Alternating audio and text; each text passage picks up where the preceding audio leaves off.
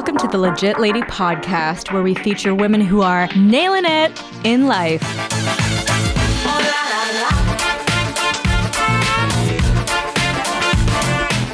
Hey, Legit Lady listeners. Welcome to the Legit Lady Podcast. This is your host with the most, Julie Fetterman, and welcome to the podcast where we feature impressive women to inspire the world.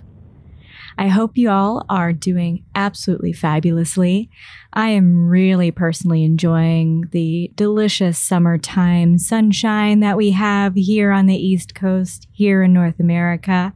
The birds are literally chirping so loud that I have to close the window to even record this intro.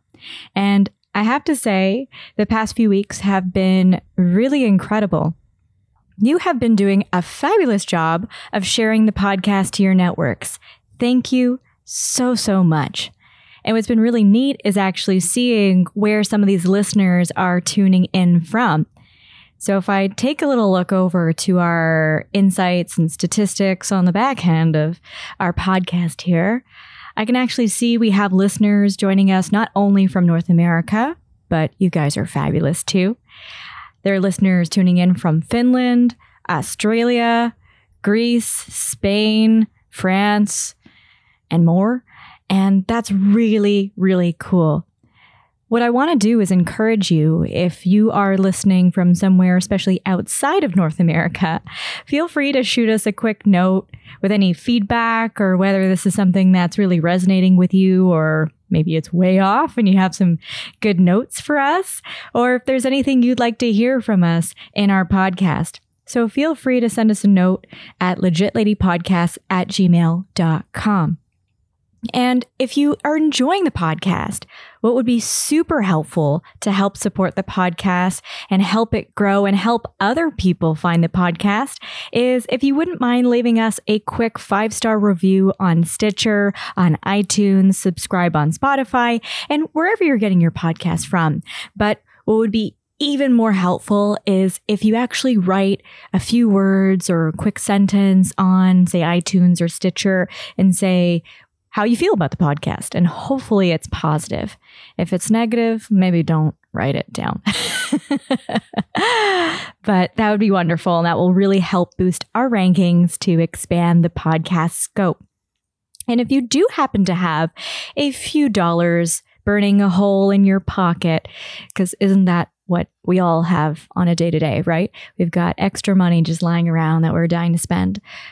But if you're hoping to find another way to support the podcast, a really great way to do that with money is to actually take us out for an online drink or coffee. This is an awesome way to just show your appreciation for the podcast, is going to ko-fi.com. So that's ko-fi.com/legitladypodcast. Again, ko-fi.com/legitladypodcast.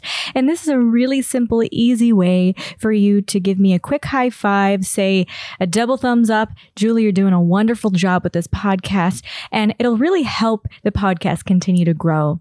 We actually do invest a ton of our own money into hosting the podcast, into giving gifts to people who are on the podcast, and all sorts of various and sundry things that add up. And it's a really great acknowledgement. And to those of you who've already done so, big thank you to you. Now, for this week's guest, I'm so excited to share with you. This singer of songs is quite a delight. Not only is she a classically trained singer, but she's also a 2019 Juno Awards nominee for the Classical Album of the Year. You'd think that she'd be very prim and proper, but I can assure you, she's certainly a rebel and a badass as well. All things together, she's one heck of an inspiration. I am so pleased to welcome the one and only Patricia O'Callaghan.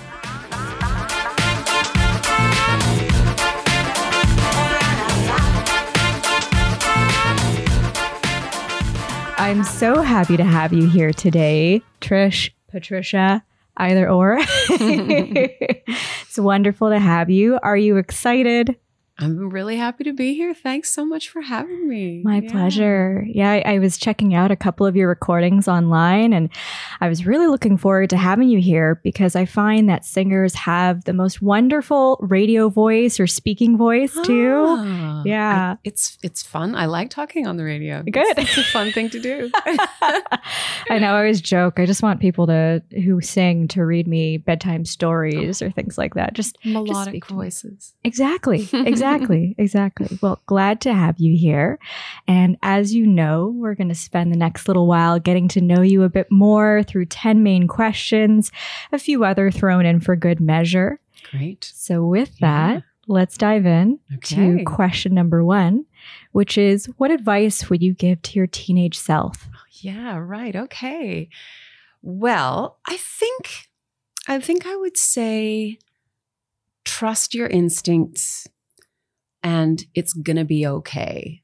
Those would be my 2 main things. Because, when you're young, you don't really know. You don't know what's going to happen. You don't know what's going to happen in the future. And it's a bit anxiety causing. And I knew I wasn't going to follow a straightforward path. I knew I wanted to be a singer. I knew I wanted to be in music, be a musician.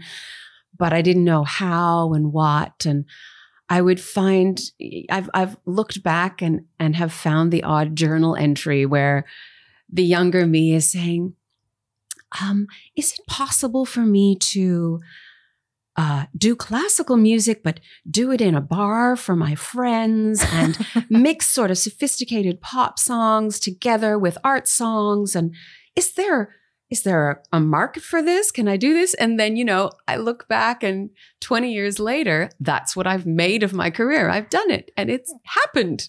It's like a self-fulfilling prophecy. Yeah. It's really nice to read that younger self thing and go, oh, yeah, it was okay. It's okay in the end. You did it and you trusted, your instincts. You didn't follow a normal path. And Do you recall a time where you didn't follow your instinct? Like maybe you had that little alert inside of you telling you one thing and you went against that?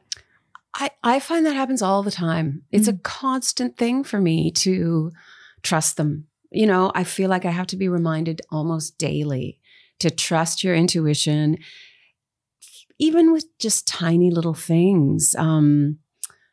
Even if it's say I'm in the recording studio and I'm like, it's just not really working for me, but I'm not going to say anything. And then, it really blows up and I'm like, well, I should have said something. I just should have said it. Things like that. It happens all the time. Or I'm working with someone and I'll be like, I don't think you should hire that person, but I'll trust you. And I'll say, find your own way. And then that person will end up really not being good. Mm-hmm. And I'm like, yeah, I should have just said something. So yeah, I do. I find it all the time. It's a constant effort to just trust my own instincts and intuitions and communicate them. It's not easy. I agree. And sometimes as women, we've been almost conditioned to quiet that voice. So conditioned. It's a big deal. And in the music business, it's usually me and a bunch of guys in a room, honestly. And and I, that whole thing about saying, okay, I'm not going to say anything. I'm going to let you make this decision.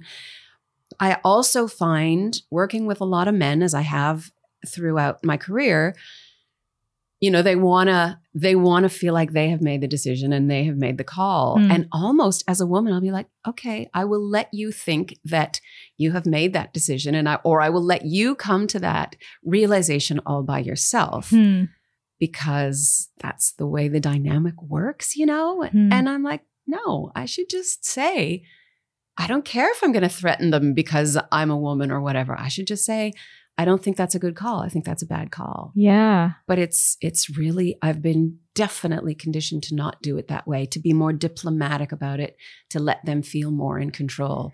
It's something I've really been examining and seeing a lot lately. That's wow. You know, the depth of that conditioning it's really there. It's true. I mean, at the end of the day, it's the thought of what's the worst that could happen if I at least express my opinion, because at the end of the day, they might not take that opinion. They might still do whatever they were planning to do in the first place. Yeah. So definitely, I hope it's one of those things that you're actively trying to work on, which is totally. And after a gig recently, I sent, there was something I was upset about. And again, I actually pushed for it to go one way, and the person I was working with pushed it a different way. And we went his way in the end, and it was not the right way. And so after the show was over, I was like, I just have to say, I think it was a great success, but I was very unhappy with it. And I was so scared to send that email, and I justified it. And he immediately emailed back and said, I totally agree. It was the wrong call. So, you got to express it. I can only imagine. I've had the pleasure of interviewing quite a few artists, and it seems like that's a very common narrative, that fear of being judged for exerting a specific opinion or for standing up for something that may have been a standard that's been in the industry for a while, but is something that's overdue to change. So thank you so much for sharing about that. Curious, because you mentioned, thinking back to your teenage years, that following your path is something that is very important to you. Can you share a little bit about the moment where you were trying to decide how and when and where to be a singer? I was doing a little bit of research about you, and it seems like there was a pivotal moment where you're going to be either, quote, a rock star or a nun, which seems like a pretty cool story. Would you mind sharing about that? Not at all, no.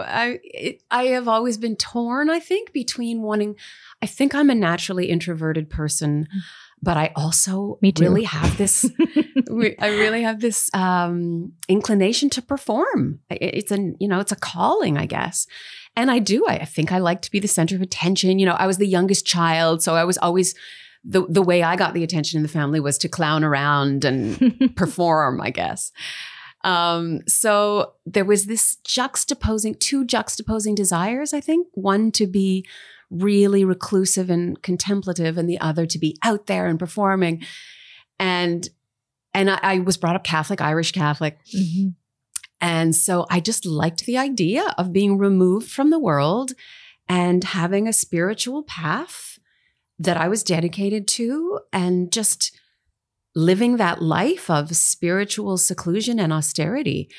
But then there was the part that wanted to be the rock star too. I love rock music. I love pop music. And I sang in a heavy metal band when I was a young teenager. And then I started studying classically when I was 16. And I thought, oh, okay. So actually, I love classical vocal music. And basically, if you want to be a serious classical musician, you have to dedicate so many hours to practicing. You have to protect your instrument. Therefore, you can't go out and party. You have to live a pretty reclusive life, frankly. So I'm like, okay, being an opera singer is the best of both worlds. I have a pretty dedicated, disciplined life, but I still get to sing and perform. And I think that's how I came to that conclusion.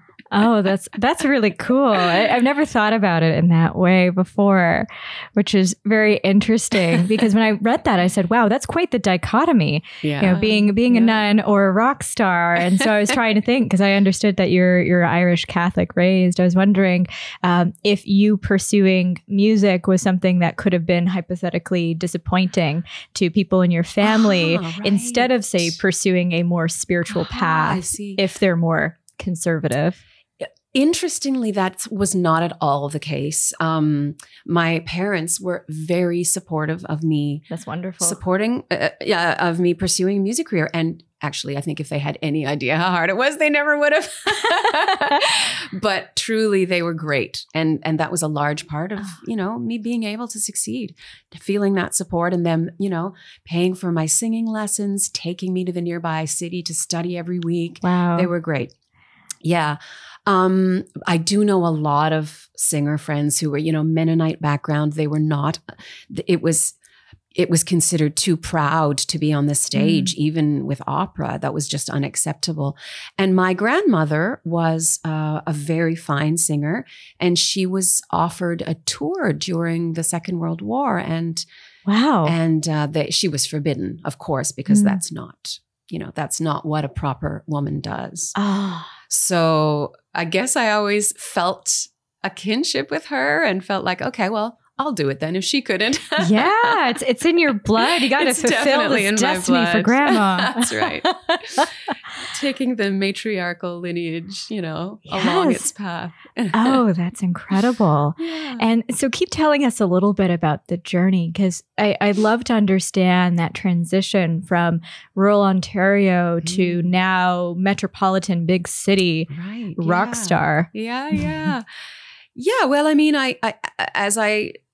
when I was a kid, I studied classical piano, and we would move from town to town, and I would always ask if there were singing teachers. There never were. Finally, when I was 16, I found one in Timmins, which was close to my town, Iroquois Falls. Right. So I would travel the hour back and forth and study, and I really did fall in love with classical music, which I really didn't think I would. I wanted to train my voice just so I had options. Right. And flexibility and vocal range. But then as I just discovered the repertoire, and I wrote songs, I was going to be a pop singer. And then I was like, oh, listen to these songs by, Mozart and Strauss. Why does the world need my little pop song when this exists? So I stopped writing. And that's another thing I would tell my teenage self. Keep writing. Keep writing your silly little pop songs. Like, truly, they're not silly little pop songs. They're not silly. Yeah. So that is, I wish I had done that. And then, but I really dedicated the next, 10 or so years to really, I came to the University of Toronto, studied a performance music at University of Toronto. Then I went to the Banff Center of the Arts, and I studied in Austria and Germany and no big deal. Only just studied in Austria. I was on this really, classical path. And then I lived for a year in Germany thinking this is going to be it. I'm going to be an opera singer and live in Germany for the rest of my life, because there are 52 opera houses in Germany and there are 5 in Canada. There were at the time. Wow. So, my chances of having a career were much larger. And I just realized, nope, I don't want to be an opera singer. I don't want to live in Germany. I want to live in my home country of Canada. I want to find a way of bridging classical music with pop music. I want to do it for my peers, so this is when I invented this world of cabaret / sophisticated pop / light classical concerts. Yeah.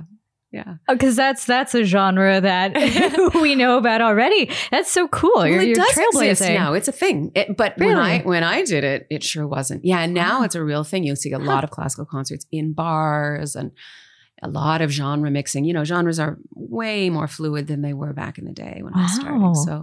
So it is. I was a bit of a trailblazer. It's true. Yeah. Well, it's interesting because I read another article that you mentioned that tastes and desires change in a musician. Yeah. And you mentioned this idea of genre mixing. So although you're classically trained and you've had a whirlwind journey doing everything from cabaret to Leonard Cohen to everything in between, what do you envision is ahead of you? Or what are you getting into right now? Well, it's an interesting time in my career, I would say. You get to a certain point and you're like, okay, this is great. I'm doing really good work with wonderful colleagues. It's satisfying. I love my community. I enjoy performing. I used to have real struggles with stage fright. So, I'm at a point where I can really enjoy being on stage. Not all the time. I still have big nerves, but way more than I used to.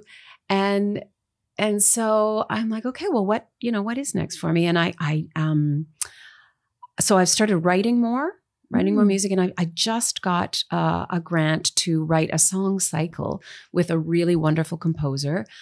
And, it's going to be probably one of the first times that I'm going to be paid for creating rather than performing. I've been such a performer my whole career. So I'm really looking forward to taking the time to be creative, because once a career starts, it's like, you're gigging all the time, you're touring, you're doing all the administrative backup stuff that you need to do for your career to keep it up. You're rehearsing, you're learning music, but it's all very much you're putting out. And to take the time to write and be creative feels like such a luxury to me that I just haven't allowed myself the time to do it in very much in the past years. So it is going to be great. Oh, that's really cool. And Song Cycle, does that mean you're collaborating to create songs? Help us understand more about that. I'm going to be writing the words and the composer David Braid will be writing the music. Wow. I mean, there will be some overlap. I'm sure I'll have some melodic ideas. He'll have some text ideas, but basically it'll be like that.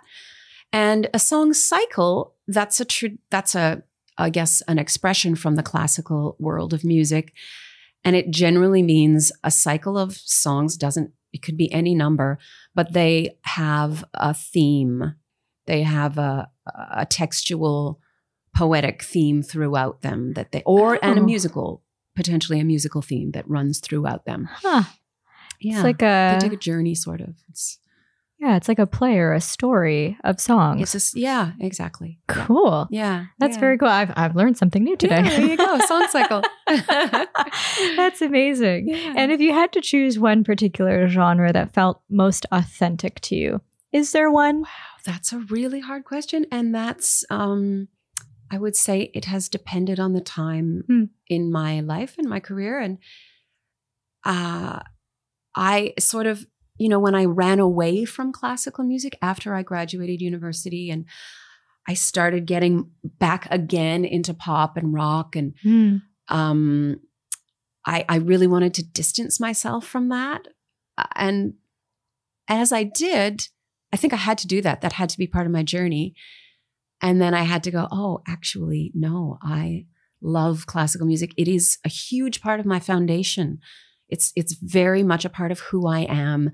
Aesthetically speaking, the choices I would make musically, they would be largely based on classical music at this point. And even though I'm not really part of a classical world anymore, I'm probably more a part of that world than any other world. I kind of live on a bridge. Right. It seems like worlds. Yeah. No, it's great. I actually empathize with that idea. So I'm a lifelong dancer, but I grew up doing conservatory ballet until I felt like that was limiting to me because I didn't even realize there was a whole world of dance outside of that. But that classical training truly helped me with so many foundations to be more successful or more easily ramp into all of those different amazing genres of dance. And I also grew up playing the violin and had this constant push and pull with my private violin instructor. I remember this very, very vividly, where she wanted me to go through a very specific Suzuki method of training through classical repertoire, but I just wanted to rebel and learn Sunshine of My Love and songs do fiddle and exactly. And that didn't go over very well. So I set that aside as a teenager. I totally relate. And yes, the whole dance thing. Oh my gosh. But you're right. The classical training has helped me as a career musician, because if you're on tour, it's all good.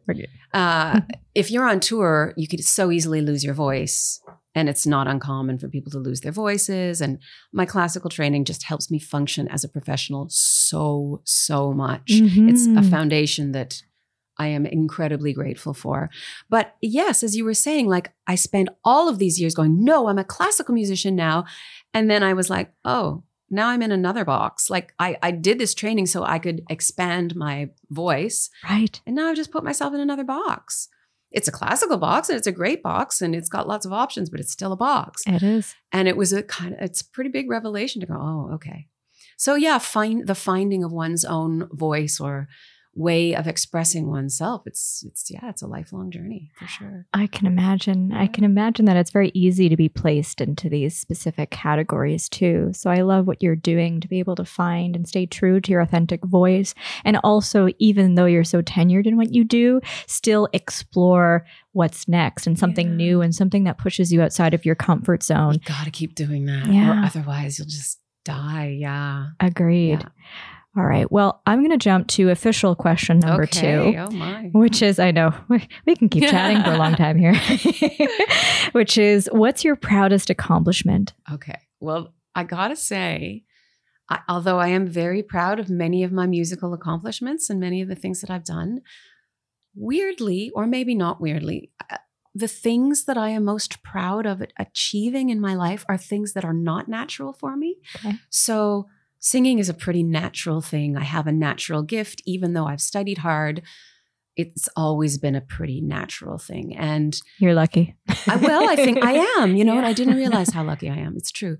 But something that is, for example, not natural to me is driving a car, because I am quite terrified of this huge mechanical vehicle that can, do a lot of damage. Mm-hmm. And I feel like it's a real, it's a power we have, and we need to respect that. And so I was really scared, and I would start driving and I'd get my beginner's license and then I'd stop again. And then when I moved to the city, you don't really need a car here. So I just dropped it. And then, it wasn't until I was in my 30s where I'm like, I have to do this. My parents are going to start aging soon. They live close, but like 2 hours north of Toronto. I have a band. I have to rent a car when I tour. I can't depend on them to do all the driving. Like I've got to be a grown up here. So, I got my full license. I think I was 35. And honestly, it was so scary and so hard. And I'm so proud of myself for having gotten it. And, now it's not so scary to drive. Sometimes it still is. Depends where I'm driving and all of that. But I'd say that's probably one of the things I'm most proud of in my life. No, that's amazing, because it would be very easy to say, oh, I was nominated for a Juno this year, which is absolutely incredible. Something you're so proud of. But the reason why I'm laughing is I just got my license in the past year as well. Oh, congratulations. Thank you. You too. I know. Cheers. Cheers. It's daytime. We're only drinking water. Yeah, it's all right. Water. I know. This time around. Yeah, that's right. But it's funny because I felt a very similar way. I was terrified. And so I was thinking back so many times through that whole process. Wow, I sure wish I just got this over with when I was 16. Sure, totally. So do I. But maybe not. Like, I think we're probably really good, cautious, but really good drivers, because we were grown-ups when we got it. I don't know. Who knows? Anyway, we got it when we got it. I It's know. the way it is. It's a great accomplishment. But when I hop in the car or I pick someone up and drive them somewhere, I'm like, I'm really glad I could do that. Yes. Like, I could do that. Yeah. I could help that person out, and I could just hop in my car and do it. No, it's true. As great as transit can be, sometimes it is not the best to rely on. No, so. it's a good skill to have, man. You gotta. Yeah. Exactly. All right. Question 3. How do you balance work and life? Okay. Well, yes, as a musician and as an artist, or when you're in a line of work that it's also your passion and your calling, you can really just, I'm kind of working all the time. But I do try, I remember thinking, I don't want to marry a guy who's also a musician and we have this tiny little Bubble. Insular world. And, my husband lives in Australia and he's in IT and couldn't be further from that. Wow.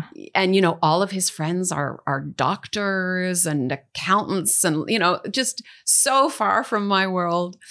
So that's one way just of opening it up for sure. Mm-hmm. And I really try and get out in nature a lot. And we go camping and backcountry canoeing and hiking both in Australia and Canada a lot. Do a lot of traveling and outdoorsy stuff. And I really love that. I find it gives me balance. But I have to say, I'm kind of dreaming up musical ideas all the time. And actually going on a hike or a canoe is one of the best places to think up that kind of stuff. But it's in a nice, open, spacious, non-pressure filled environment. Mm-hmm. So I think it's a good time I think it's just natural to be creative in a situation like that. So yeah, I am kind of always working, but I'm a Libra, so I am obsessed with balance. Mm-hmm. And it is it is really important to me, even just to be home and puttering around the house. Like if I've finished a tour, I love traveling and I love touring.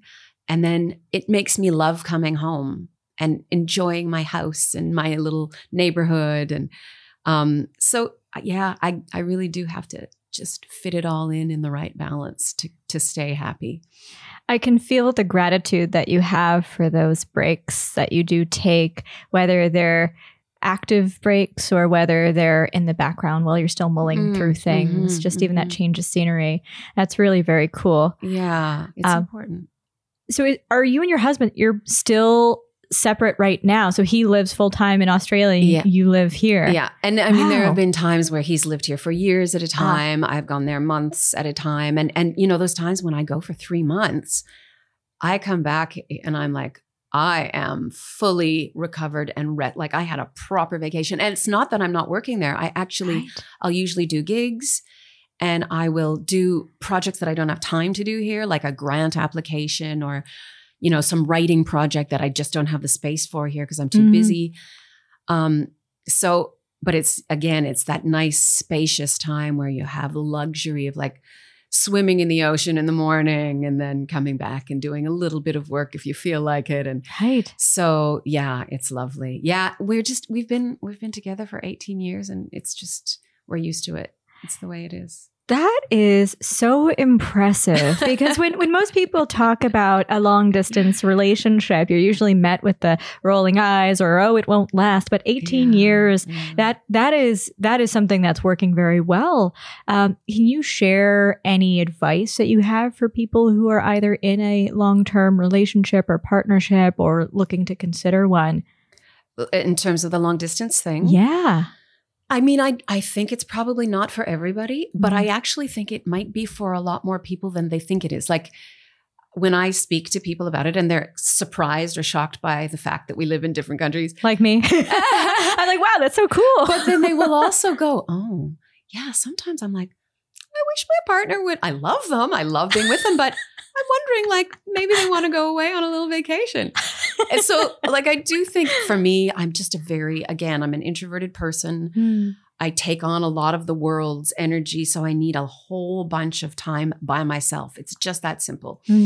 So I really like that time. And my husband is not like, he's way more gregarious. And I think it was harder for him, but he's found a way to balance it as well. And I think he's very used to it now too. We are obviously very used to it. Yeah. But there's also, I mean, you really, really do have to keep relevance.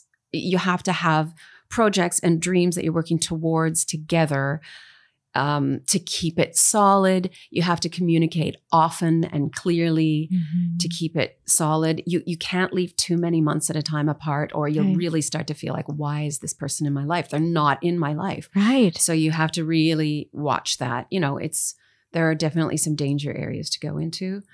Especially with a time difference like that too. That takes effort and planning to a degree. It does, yeah. Yeah. And in the early days, you know, I'd have to wake up at 6 so that we could talk and we'd talk. And, you know, this was before FaceTime. Right. So, but now it makes it so easy. Lots of technology. You can just like put FaceTime on, make your breakfast, just chat or not even chat, just be in each other's, you know, space. Oh, that's wonderful. Yeah. Must be great, especially during the winter here to toodle on over and catch some sunshine. Yeah. I look forward to that. Yeah. Oh, cool. Well, thanks for sharing about that. That's awesome. I tried a long distance relationship for a hot minute and it did not pan out very well. No, not for me personally, but I've seen it be very successful. So that's really cool. It's totally a personality thing for sure. Everyone's so different. You know? And their needs are different. Exactly. And you also mentioned connecting with nature being really important to you. Are there any places anywhere in the world, whether local or not local, that have particularly spoken to you or you've particularly connected with? Absolutely. I mean, I'm from Northern Ontario, as you mentioned. I lived in a whole bunch of different northern towns. My dad was a pulp and paper engineer, so we moved a lot. But I was born in the little town of Dryden, and it's very beautiful up there. It's all, you know, there's more water than there is land, so many lakes. And when I go up there, I feel and all of my cousins and aunts and uncles, I grew up visiting them all the time. So that's my family home, I feel.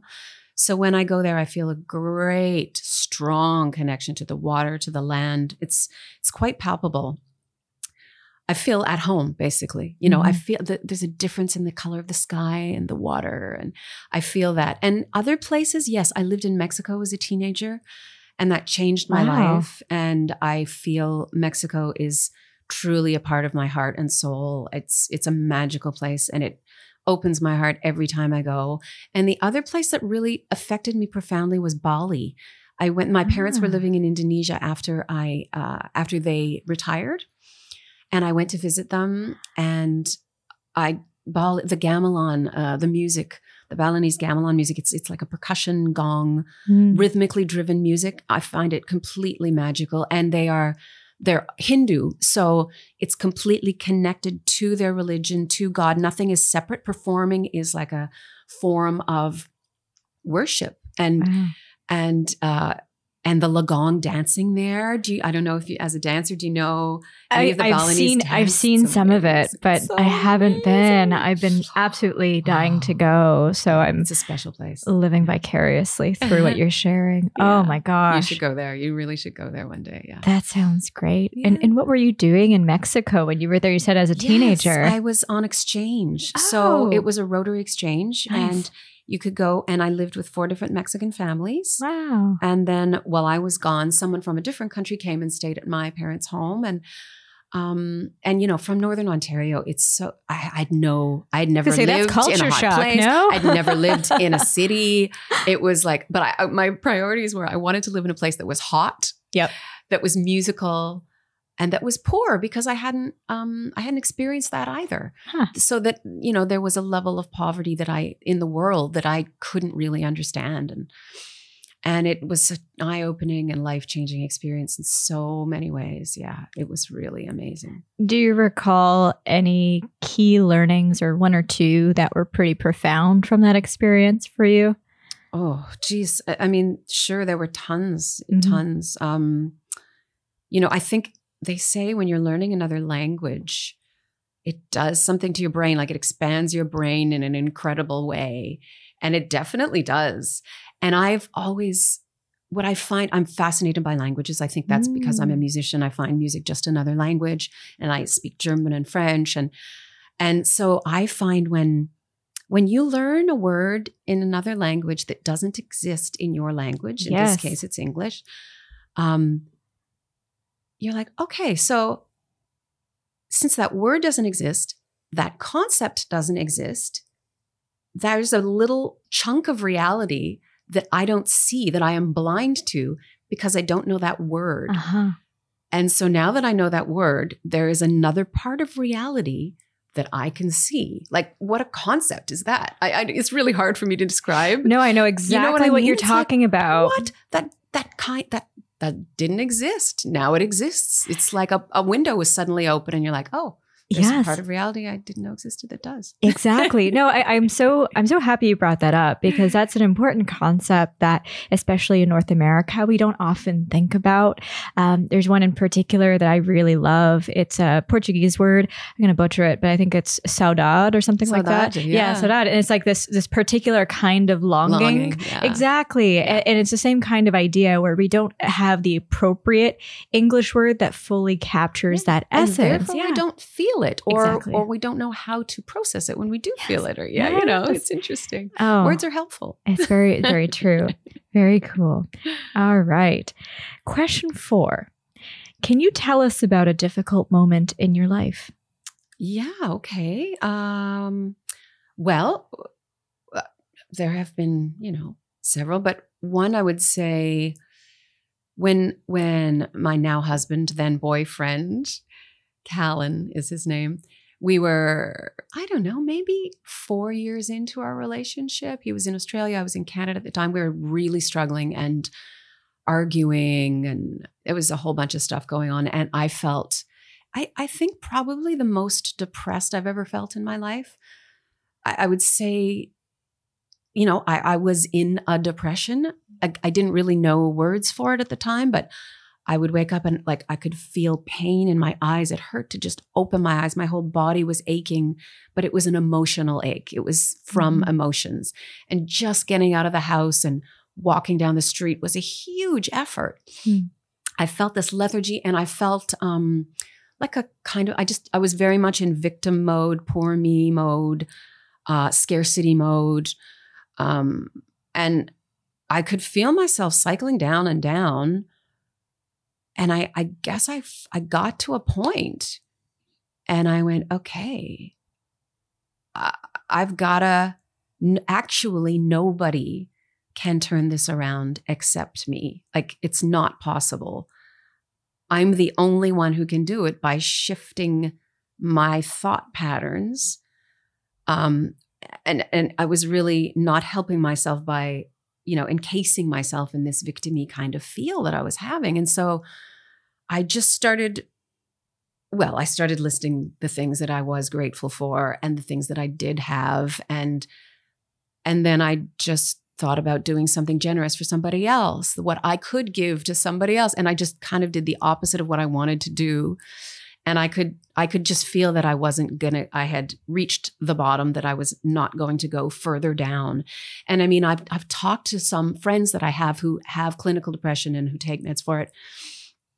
And I've described this and they're like, yes, I know that hole. And then if I don't take something for it, I will just keep going down. I have no way of stopping myself.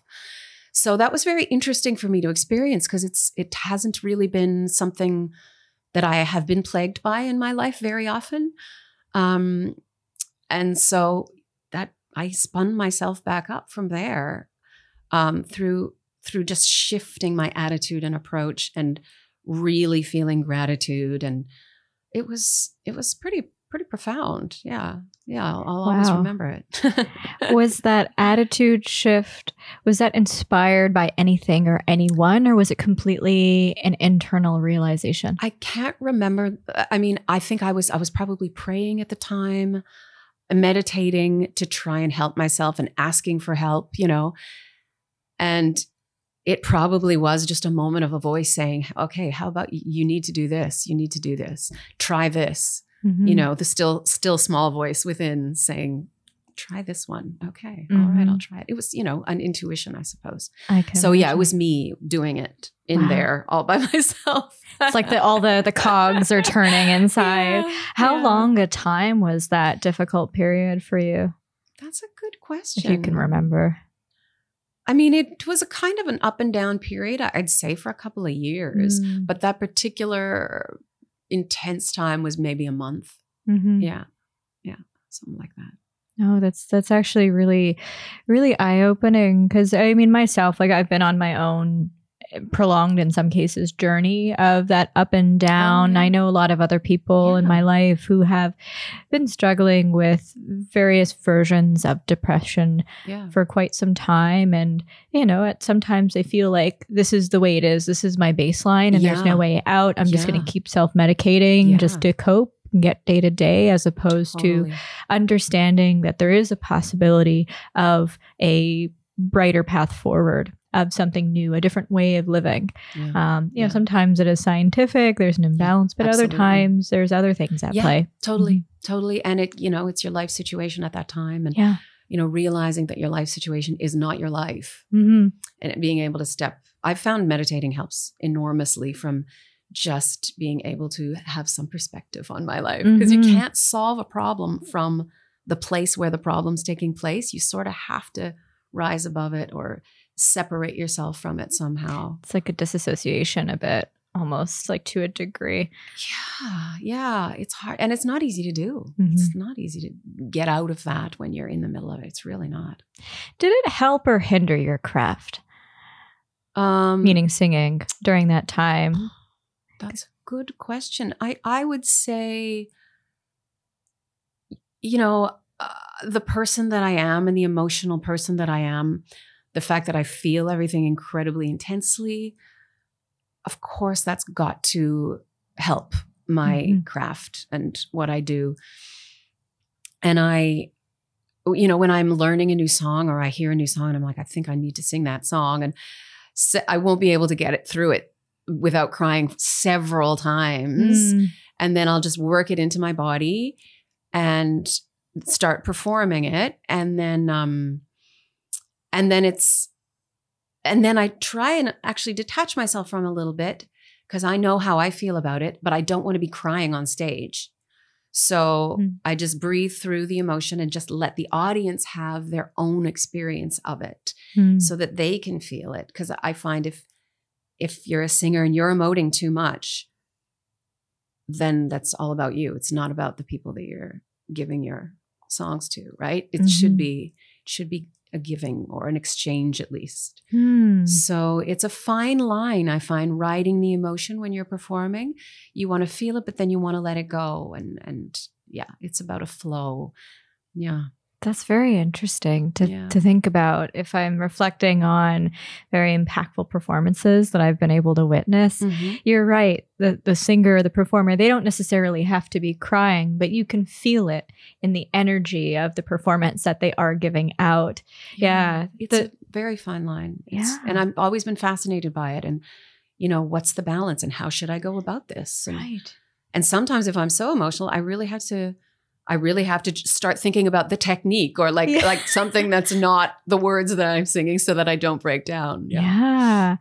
No, that's very special. Yeah. The reason why I was asking is I know artists sometimes it's a bit of a stereotype, that tortured artist or that emotional artist. Right. Yes, it's true. But sometimes their art is that channel, that vessel to be able to package up some of those emotions and channel it in. Yeah. Sometimes it's their island to escape to. There's an area of escapism with one's art. So I really appreciate that story and you being so open about that. Yeah. And I mean, I know that whole cliche of the tortured artist and I do believe you can be a totally healthy person and be a successful and valuable artist that makes good art. You do not have to be insane or, on drugs or alcohol. It's true. That was So I think you can develop healthy habits and be a good artist. That's my belief. Good to know. Great to know. Especially for all the young artists who are listening. Oh, yeah, totally. Very cool. All right. Question 5, on a lighter note, who or what inspires you the most? Okay, that's hard. And, the people that I have looked up to, the artists, often they've been dancers, actually, choreographers, Pina Bausch, Martha Graham, Meredith Monk.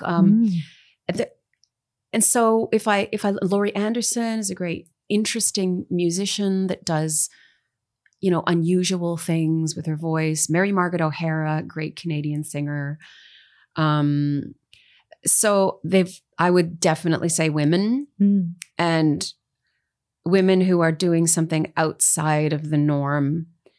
I could name other names, but probably most people would never have heard of these people. Not that that's a bad thing, but they're kind of out there in the art that they produce, but they're an image maker for me, especially when I was a young artist, to go, oh, I can do that. I can stand up on stage with a viola and sing and dance all at the same time, really weird music or, whatever it is. So that they've blazed their own trail and there are not that many female image makers there just are way, way, way more men. So it's been great to have some to go, she did that. I can do that too. And then in terms of other inspiration, I as I said, nature is super important to me, to get out and climb a mountain or have a paddle in a canoe, sit under a tree, anything like that. Yeah. Sound like a great Canadian. I do, don't I?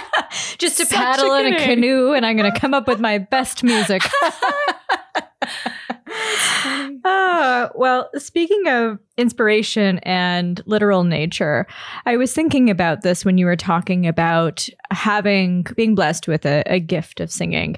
And I was curious, in your opinion, whether singers in general, whether it's nature or nurture, I know some people that they have a gift that they can refine versus others. Like myself, back when I was doing musical theater back in the day, it was a very difficult uphill crawl to build singability. It's not my natural gift. I see. Okay. You were the dancer. I was the dancer that kind of had to sing passively. Get some singing in your okay. Jury's still out on that one, but was curious on your perspective on that. Well, I do believe that anyone can sing and anyone can sing in tune. You hear about tone deaf people, and it's a thing. Like they can't duplicate a pitch first when you first work with them, but they can learn to duplicate pitch. And I think it's way more about listening than it is about singing. Singing is all about listening. You have to hear it all in your head before it can come out of your mouth. So I think a lot of people don't understand that. And so that's a kind of a key thing. But yes, I do think some people have when I used to go to the Timmins Festival with my mom, I was a piano student at the time and I would compete. And I knew that my ability as a pianist was good. It was fine. But I wasn't great. I knew that about myself. I knew I was musical, but I would listen to all the people and I had this expression and I'd say, he's born with it. He's not. She's born with it. And I didn't know that wasn't a thing to be born with it. And I guess that means that's like an innate sort of talent that you came into this world with, perhaps. And, who can say how, if you believe in reincarnation, you were an amazing musician in a previous lifetime, and then you suddenly have all these skills that nobody can explain. But I also believe that, like, if you don't do a serious amount of training, it's going to be very hard for you to survive in a career. You need, I guess you'll learn it once you get there. You need to learn how to pace yourself. You need to learn a really healthy technique so you don't destroy your instrument, whatever your instrument might be. You need that kind of discipline. You really, really do, for sure. Yeah. Yeah, that's helpful to know. And I feel similar as a dancer. You know that. Exactly. Right? And I feel and a violinist. Same way. Oh my gosh. I know. That's a hard instrument. Oh, girl. Oh yeah. Forget it. But I feel the same way when people say, oh, there's no way I can dance. It's impossible. Oh, come on. Like, if you literally can move any part of your body, you can therefore dance, especially if you can walk. If you are an able-bodied person, then absolutely you can very certainly dance. And even if you're not, dance is a very broad term. Exactly. Yeah, totally. Yeah. And you've mentioned a few times about your body being your instrument and how you've trained extensively to care for your instrument. Now, life happens, and I'm sure you've been in this position a time or two. I'm curious, when your body has perhaps rebelled against you and you still have a gig to show up for and happens do, all the time. Right? What do you do? Yeah, that's do where tips or that is where your training kicks in and is super essential. Because I have such a strong technique, I can actually kind of sing through laryngitis. Really? I know. It's kind of crazy. Like, I will lose pockets of my range. So I will have to adjust my repertoire. If I have like full-on laryngitis, wow, I'll have to adjust the repertoire, adjust the range potentially, cut out a couple songs that are just way too rangy perhaps, but I can still sing. And I've done full concerts, many full concerts with, technical laryngitis. And it sucks because you feel like crap out there. You feel like you're not giving them your best. But you sometimes just plain have to do it. And so you do it and you find a way to do it. And sometimes people don't even know. It's amazing. But, I will say, once I sort of gave up the high operatic career that I thought I wanted, and started mostly working with a microphone, it was like a huge pressure was taken off, because you really, as an opera singer, you really, really do have to care so carefully for your instrument. And you do become quite neurotic about it. Like, you don't talk. And, I can go out to a bar with my band after a gig and have a beer, and I'll be fine the next day because I've got a microphone. And if I have a little rasp in my voice, that'll add to it, Yeah. So they must have thought you were a diva. They're like, oh, she's not talking in the bar. She's not even going to the bar because she's. And I still do have to make that call sometimes if you've got a lot on and you're just like, I really can't do it. Any singer would understand that. Doesn't matter what genre. Your voice, it's inside your body. You can't. Yeah, you can't screw around with that too much. Any other tips or remedies that have been helpful? I don't do a lot. I mean, I will do, if my voice is feeling crappy, I'll do ginger tea with honey and lemon. Pretty traditional stuff. Just keeping hydrated. Resting my voice is the biggest thing, not talking. Yeah, I don't actually, because I don't want to get all neurotic about it and have these things but I use a throat spray that I'll spray on my voice. What's in that? Spray on my throat, I should say. There's different kinds. They're all natural. There's one that's slippery elm bark and different things. They coat your throat and help minimize, I guess, laryngitis. So I'll bring it on. I will use it and I'll try it, but they're all natural. I don't use, like cortisone spray to shrink my vocal cords if I'm having any swelling or something like that. I've never used anything like that. Is that a common thing that's done for singers? Yeah. Like if you have full on laryngitis, you will go and see an ENT. And like, I don't have a throat specialist that I go to. I don't do any of that. I just wing it. Yeah. You just go with the flow. And do you have any pre-show rituals or anything that you need to have with you before a show or anything that you do? I do really like to have time. I hate being rushed before a show. So I like to have a good 2 hours between sound check ending and show beginning. So I can have a nice leisurely supper, take an hour to do hair and makeup, put on my gown, whatever it is, chat with my band, chill out a bit. So time is really the biggest one for me because I hate feeling, oh my God, I got to do that. And then it sort of like it puts you in a space of not being grounded. Right. And I don't like being in that space before. I have to be deeply grounded before I perform. Yeah, exactly. Because you mentioned before there are times where you have felt some nerves, a little bit of stage fright. All the time. I almost always do. Yeah. How do you get through that? Various ways, and it depends on the show. Sometimes it's minor, sometimes it's major. And again, that's where the training kicks in. That's why you're a professional. You sound like, you're singing beautifully while inside you're shaking and freaking out. Yeah, you're freaking out. And it's like grace under pressure. That's what you need to learn what to do, how to be a performer. It's grace under pressure. And it's a mental game. It really, really is. And so I try and calm myself. I have sayings that I say to myself. I'll say, I'm glad I'm here. I'm glad you're here. I know that I know. I care about you. These are things that'll just help me put me in the space and to realize, no, I actually do want to be here. I really do want to be performing for these people. That helps me a lot. And there's this other new Brene Brown one. Do you know Brene Brown? I think she just has got a Netflix special out. Yeah. And what is it? It's don't shrink yourself. Don't puff yourself up. Just hold your sacred ground or something like that. And it's just really helpful to just go, oh, it's me. I don't have to be smaller than I am. I don't have to be bigger than I am. I'm just going to be me here. And people respond to that. They respond.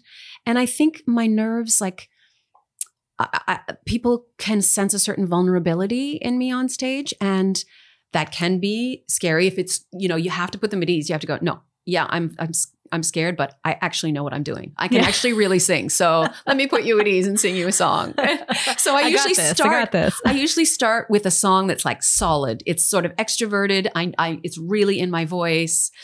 So that people go, oh, okay, I can relax. She knows what she's doing. Yeah. And then I can start to be a little more vulnerable. And because if you're vulnerable, then they can genuinely be moved. They won't just be wowed or thrilled or, you want to be moved. Exactly. Touched by a performance. Yeah. Exactly. And it seems like from what you've been sharing, you're a very empathetic soul. Yeah, I have to. Yeah. So for sure. that journey that you take the audience on, that sharing, that give and take, is definitely that fine balance that you were sharing before. Definitely a fine balance. And it's taken me a long time to be able to negotiate it. At first, the nerves really did get in the way, and then I could let the audience in more. And yeah, it's been a journey. Well, speaking of journeys, question 6 is, what is the most adventurous thing you have ever done? Yeah. Okay. Well, that's a hard one. That's a hard one. I mean, I'm actually a fairly adventurous person. Not most people would not know that about me. And I do feel like some of the more adventurous things that I've done, that they're for like, I would share those with a couple of very close friends who've really earned my trust over a few drinks some evening. But I've done everything from, I've flown across the world for a love that I didn't know what was going to happen. I've definitely free climbed and cycled through the Rockies and, done physically challenging. And, moving to Germany when I didn't speak a word of the language and knew only one person and just went, I'm just going to do this. I'm going to live here. That was a big, that when I look back on it, I'm like, wow, that was a pretty nervy thing to do. Yeah. That was a big adventure. How long were you there for? I lived there for a year. Okay. Yeah. Cool. Yeah, it was cool. It was it was a hard year for me. But it was one of the most self-growing years probably. And mostly it was learning about what I didn't want to do. But you have to do something in order to learn that, right? You have to take that chance. And I go, oh no, I actually want to live in Canada. Oh my goodness. Yeah. And how did you pick up German? Did you take classes or was it just socially? I find with me in languages, I have to just go to a place and immerse myself in it. It's the only way I'll do it. So I did. I would just take the books and I would learn the basic verbs like the I am, you are. Right. I have, you have.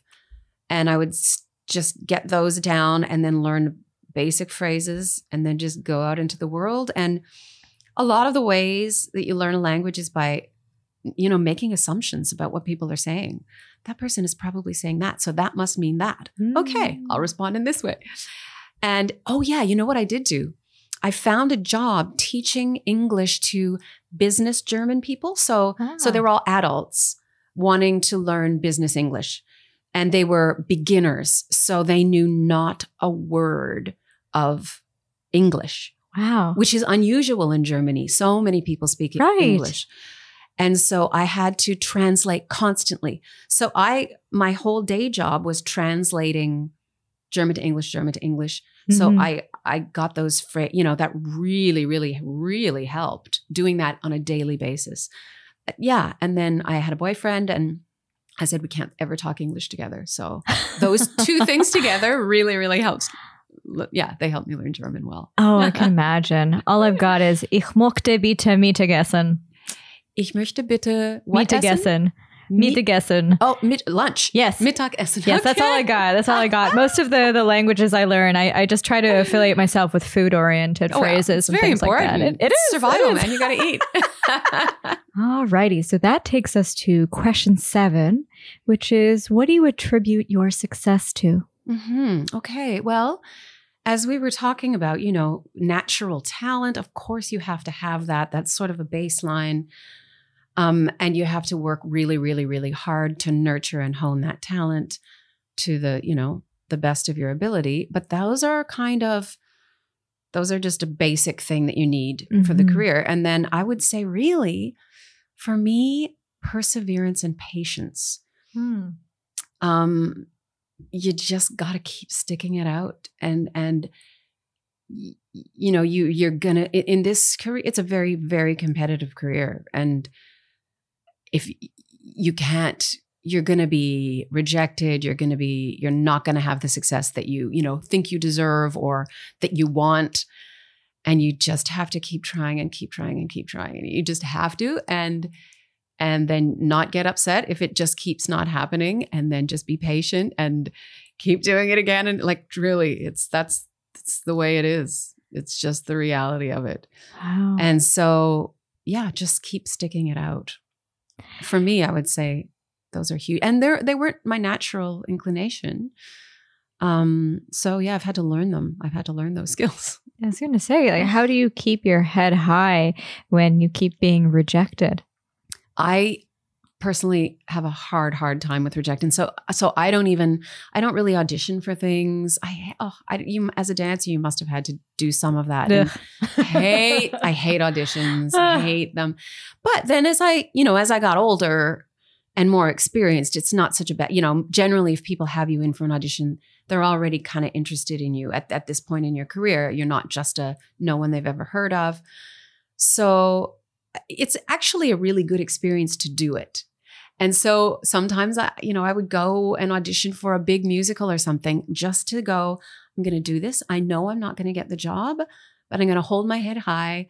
I'm going to go in and be strong and interact and be friendly, do my thing, leave, feel fine. And it's actually a really good thing to do. Yeah. It's just one of those things that makes you stronger if it doesn't kill you. Exactly. It's like practicing. It's almost like, for non-artist people, like going for job interviews, almost for the sake of practice. Totally. Being able to flex those muscles and just put themselves out there in a vulnerable, uncomfortable position on purpose to get used to that. And then you learn what people are looking for and you're more able to communicate, what you're doing and what you could offer. And it's a skill for sure. Yeah. I can imagine. And especially with auditions, sometimes you could be absolutely phenomenal, but you just don't have the wrong fit. color of eyes. You're an inch too tall. Yeah. So you can't take it personally, but you do. Of course you take it personally. Yeah. Because you're like, it's personal. it's my eyes. Come on. I can't change these. Yeah. That's been hard for me over the years for sure. And because what I do is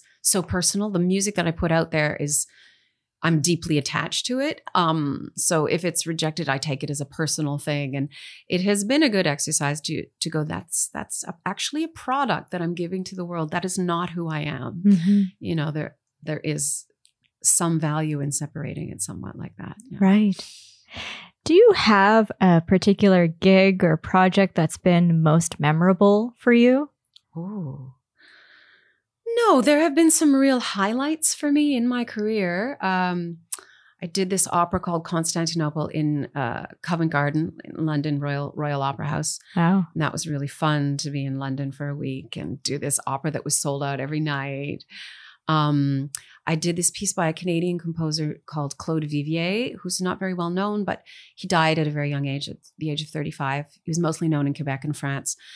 And his opera called Copernicus was one of the big musical highlights of my career. Being nominated for a Juno, again, as I was just saying, patience and persistence. Right. I've been in this for almost 20 years. Yes. So my first Juno I've released a lot of recordings in my time. So that's definitely a big, marker for me in my career. And it's exciting. It's really exciting to be acknowledged. And, yes. Well, you have at least 11 albums right now that you've at least participated on solo, at least according to your Wikipedia page. That's where I'm going off of. But that's still a lot. It's a lot. You know, a lot of people, we've gotten very used to the idea of that overnight sensation, or if I just get enough followers and get enough popularity, then I can win these awards right away, right? Every overnight sensation is 10 years in the making. That's what my record label first told me when I first, and it's true. It's really true. I love that quote. At least you couldn't maintain it if you didn't have a deep amount of experience behind you. Oh gosh. Well, and have you ever been starstruck since you've interacted with a ton of brilliant artists? I get starstruck all the time, weirdly. Like if I go to a lot of dance and theater and live music, but if I've just seen my friend, if I've just seen them act in a brilliant play and do an amazing job, I can barely talk to them after the show. It's so stupid. No, that's But sweet. it's true. Yeah. I'm like, I'm too shy. I have to go. I'm going home. I'm not going to say anything. Oh, I know. It's crazy. That's very sweet. It's so nice when fellow artists can appreciate your art in a very substantial way. And it's not viewed as, say, being competitive or anything else. Like it's really nice. Yeah. Yeah, it's important Yeah. for sure. It takes like a degree of humbleness to do that. So it's so lovely. Yeah. Okie dokie. So question 8 is, what item or items could you never live without? Yeah, okay. Well, one thing that I notice I always want on my person, or not on my actual person, but with me in my bag, is a book, like a journal or a writing book, just blank paper and pen, basically, because I started writing a journal regularly in my early 20s and basically have done so every day since then. And so I've got stacks of journals that I'm starting to actually read through again and taking the very best of, because most of it is honestly crap. Like it's just like getting stuff out of my brain onto the page. And then maybe 2% is like, oh, that's a real gem there. I'm going to take that and put that somewhere else. But I do find if I'm trying to pare down my purse and I haven't brought it with me and I'm like, what if I have an idea? What if I have a moment to myself and I want to write? I'd feel really naked without my journal. Yeah. That would make sense. And I hear from people who do love to journal that pen to paper experience is very different than a lot of people who do tend to take notes digitally. Well, it's how I started, I guess. And I'm very attached to the actual pen and paper, the movement of the pen across the blank page. There's something physically soothing about it. You know, it's forming the words. Not that my words are very neatly formed sometimes, but that action is really lovely. But yeah, so for me, I'm not going to, and I find too much computer time hurts my head and my eyes. So I wouldn't actually want to spend that much time in front of the computer doing the same thing that I do with my journal. Right. It wouldn't be pleasant for me. Right. Yeah. It's almost like comforting nostalgia. And the types of things that you do tend to journal about, is it mainly observational or is it like anything that comes to your head? Just jot down. So there can be just brain drain. It's like, this is what's happening this morning. This is what I'm having for breakfast, blah, blah, blah, blah, blah. And then things that I see on the street, things that I hear on the street, musical ideas. Sometimes if I'm really in the flow, I'll just start free form and I don't even know what I'm writing, but you're in the zone. So something cool is happening. And sometimes a story will emerge. It really depends. And I do find as I've been reading back on my journals, I appreciate the description that I give from, if I'm reading it years later, I'm like, oh, I'm really glad I described that. I described the birds singing and the weather and the heat, and because that stuff is really nice in context. So I started doing that a little more, trying to describe my situation. Because, you think of it, you're like, yeah, this is just an average day, but it's not. It's really cool that you're here and you're doing this and you're doing that. So it's important to record it or else you might forget it. Exactly. What seems like an average day to you right now, 10 years ago, might be something that's totally foreign to you. Yeah. Or 10 years hence. Yeah. Exactly. 10 years ahead. Yeah. So cool. I've never journaled before. Oh, really? But I've actually had a couple of guests who do that as a practice. So it's great. It's really inspiring. Yeah. Maybe it's something I should pick up. I got the idea from a book called The Artist's Way by Julia Cameron. And again, it's a book all about being a healthy artist and forming healthy habits and breaking the stereotype of, the crazy, the drunk, the this, the that artist, the unstable artist. Yeah. And it's a good practice. It really is. That is very interesting and sounds like a very healthy thing to do. Yeah. Okie doke. Question 9. Is there anything you'd like to promote? Oh, well, so I just was nominated for this Juno and woohoo! Yeah, it's exciting. And so I'll just tell you a bit about what it is, the piece itself. So the composer, his name is David Braid. He's the one I'm going to be writing the song cycle with that I just got this grant for. So we're going to continue our musical association, which is really exciting. And so he comes from a jazz background. He's a jazz pianist and now composer. And he came into, I was recording an album, I think in 2004. And my producer was like, there's this new hot jazz pianist. I think you should have him into the studio on your new CD. His name's David Braid. And, he was 20 something and just out of U of T, but already teaching there and like was clearly prodigy. Yeah. Well, but he wasn't a prodigy. He was a really late starter. Oh, and really? he just worked really, really, really hard once he got to U of T. Wow. Yeah. Yeah. So he's got a lot to tell people actually that, break some stereotypes. Anyway, we had a moment together in the studio, and because normally you don't even get to talk, you're just working, right? And I didn't know this guy, but he started chatting, and it turned out both of our favorite composers was Mozart, and we felt a real connection. And then, we would sort of cross paths occasionally throughout the years, but basically 14 years went by, and then he emailed me and said, will you be the soloist on my new project? I have a really good feeling about this piece.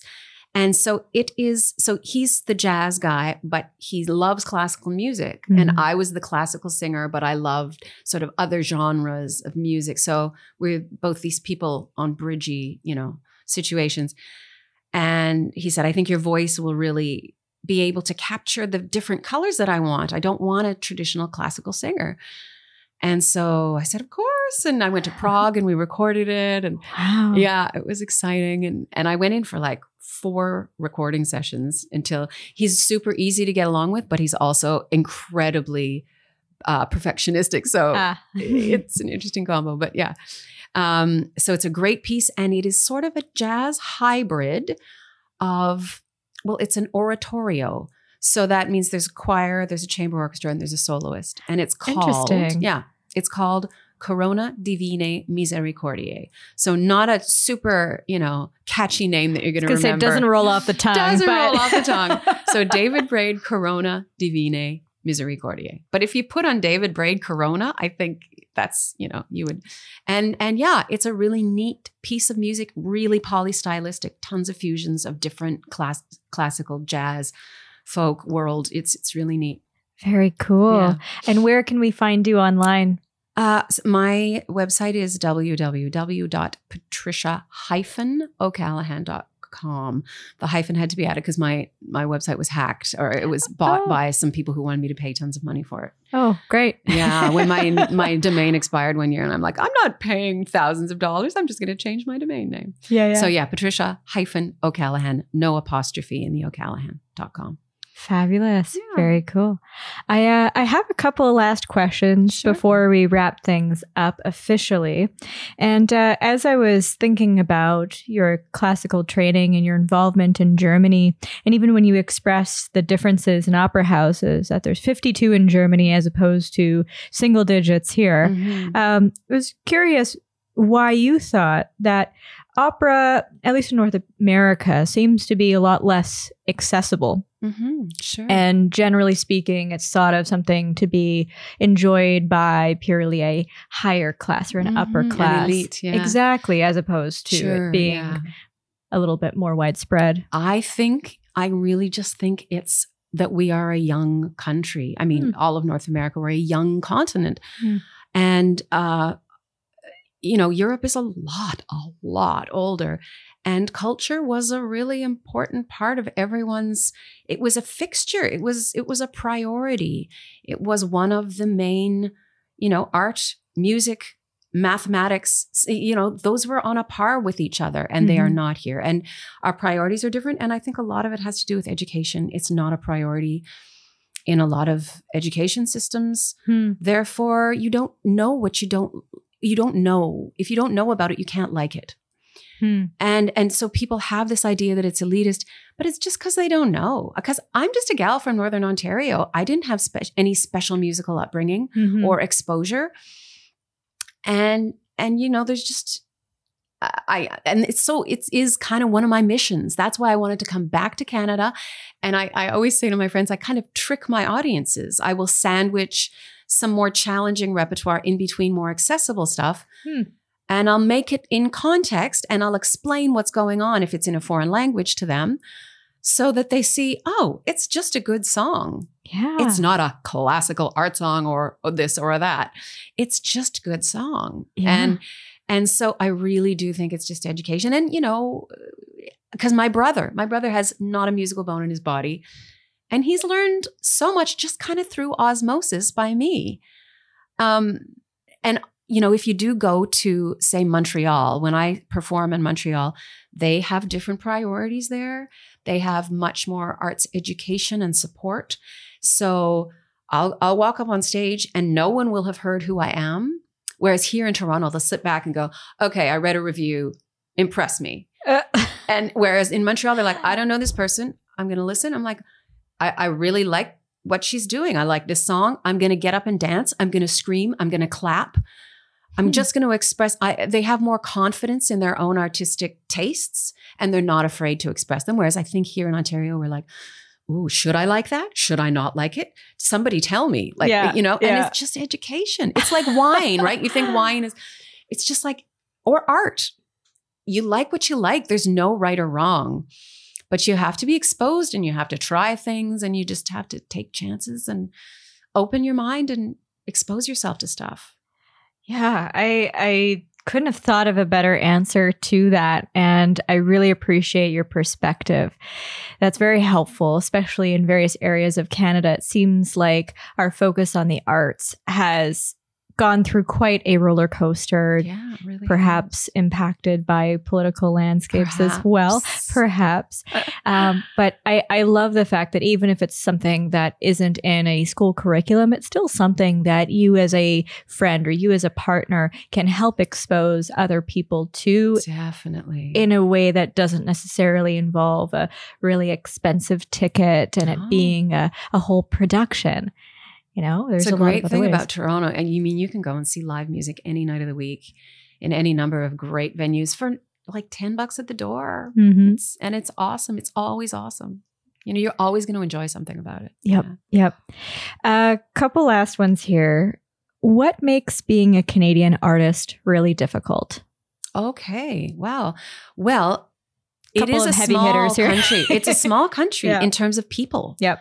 And it's a large country in terms of distance. So touring is expensive and you don't have the numbers. You don't have the numbers of people here like you do to the South in the States. So you can tour in the States, every little city, and there are people. There are so many more people there. It's just that simple. So that's definitely, and as I just said in the question before, the lack of education and the lack of it being a priority, it's an uphill battle. Yeah, it is. It is. Those are definitely factors. Yeah. Yeah. And that's something that, like myself, I'm not a touring artist or I'm not an artist full time. So that's something I wouldn't have even considered. So the fact that, yes, Canada, we seem like we're such a big country, but you're right. We don't have the population to be able to sell out every single show. No. Yeah. And especially if we're not necessarily aware or a little bit apathetic about certain pockets of the arts, then totally. Yeah, think about that artist. Yeah. And as we were talking about Germany and Canada, and there's a lot of people there. Yeah. It's a lot more. It's just, It's dense. Europe in general, you can travel to France one day and then you're in Germany the next day and, this touring is good. Exactly. I can imagine. Oh my gosh. And the food. Last question here is, what makes being a Canadian artist really amazing?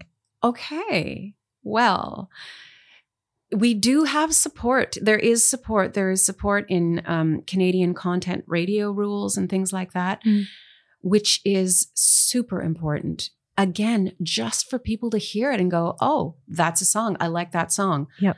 You just wouldn't have heard it otherwise, because the American market is so big and powerful and has so much money behind it. It's really important for us to foster and nurture our artists.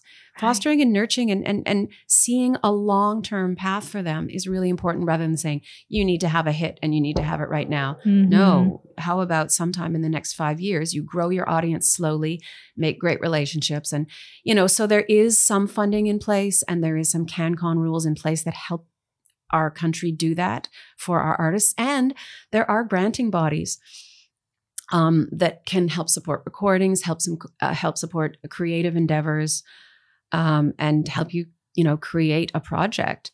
So I'm extremely, extremely grateful for those. Really, I wouldn't be working otherwise. Oh, well, here's hoping that those opportunities only continue to grow for Canadian artists. Absolutely. Yeah. Yeah. That's And so I mean, great. the whole social media thing and YouTube, like that's changed the game a lot, for better and for worse. So we'll see how it goes. Yeah. The whole music industry is shifting drastically right now. So. Exactly. Especially the next 10 years or so. It'll be a real interesting story to see. Yeah. Well, let's move to our last official question, question 10, which is, what is a lesson you learned the hard way that you'd like to share with our listeners? Okay. Well, I would say in the beginning of my career, and still, I'm a very trusting person.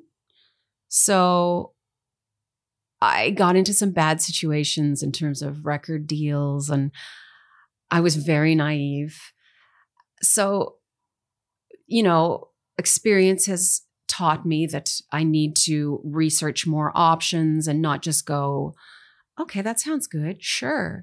Which I did quite a lot and still do sometimes. And I think for the most part, it usually turns out well for me because I have good instincts and intuition, but not always. But part of that is also just valuing myself and what I have to offer. And that's hard. Partly as a woman, we're just not taught to value our own opinions and our own talents and our skills in the same way. They're not listened to as much. Mm-hmm. They're not as welcomed into the world. So we think, we doubt ourselves, So yeah, to value what you have to offer and consider all options. Does that make sense? Yes, it does. It does. And that's something I've heard a couple of times from other artists who were starting out. They said, you know what? Unfortunately, the word naive comes up a lot. Things, you're eager for a break. You're eager for an opportunity. And you're not trained in that, but you're an absolute master in your field of musicianship, but you don't know about the world and the business world. Exactly. There needs to be more education around that, actually. Yeah. I totally agree. And I think that's what's so beneficial to being able to share some of these experienced voices in this industry, especially to many of our listeners who might be just starting that particular journey. Yeah, good. So I hope it changes a couple of trajectories. I hope so too. Well, with that, Patricia, it was a pleasure to have a great conversation with you. Thank you so much for being here. Thanks for having me. It was a real pleasure to chat.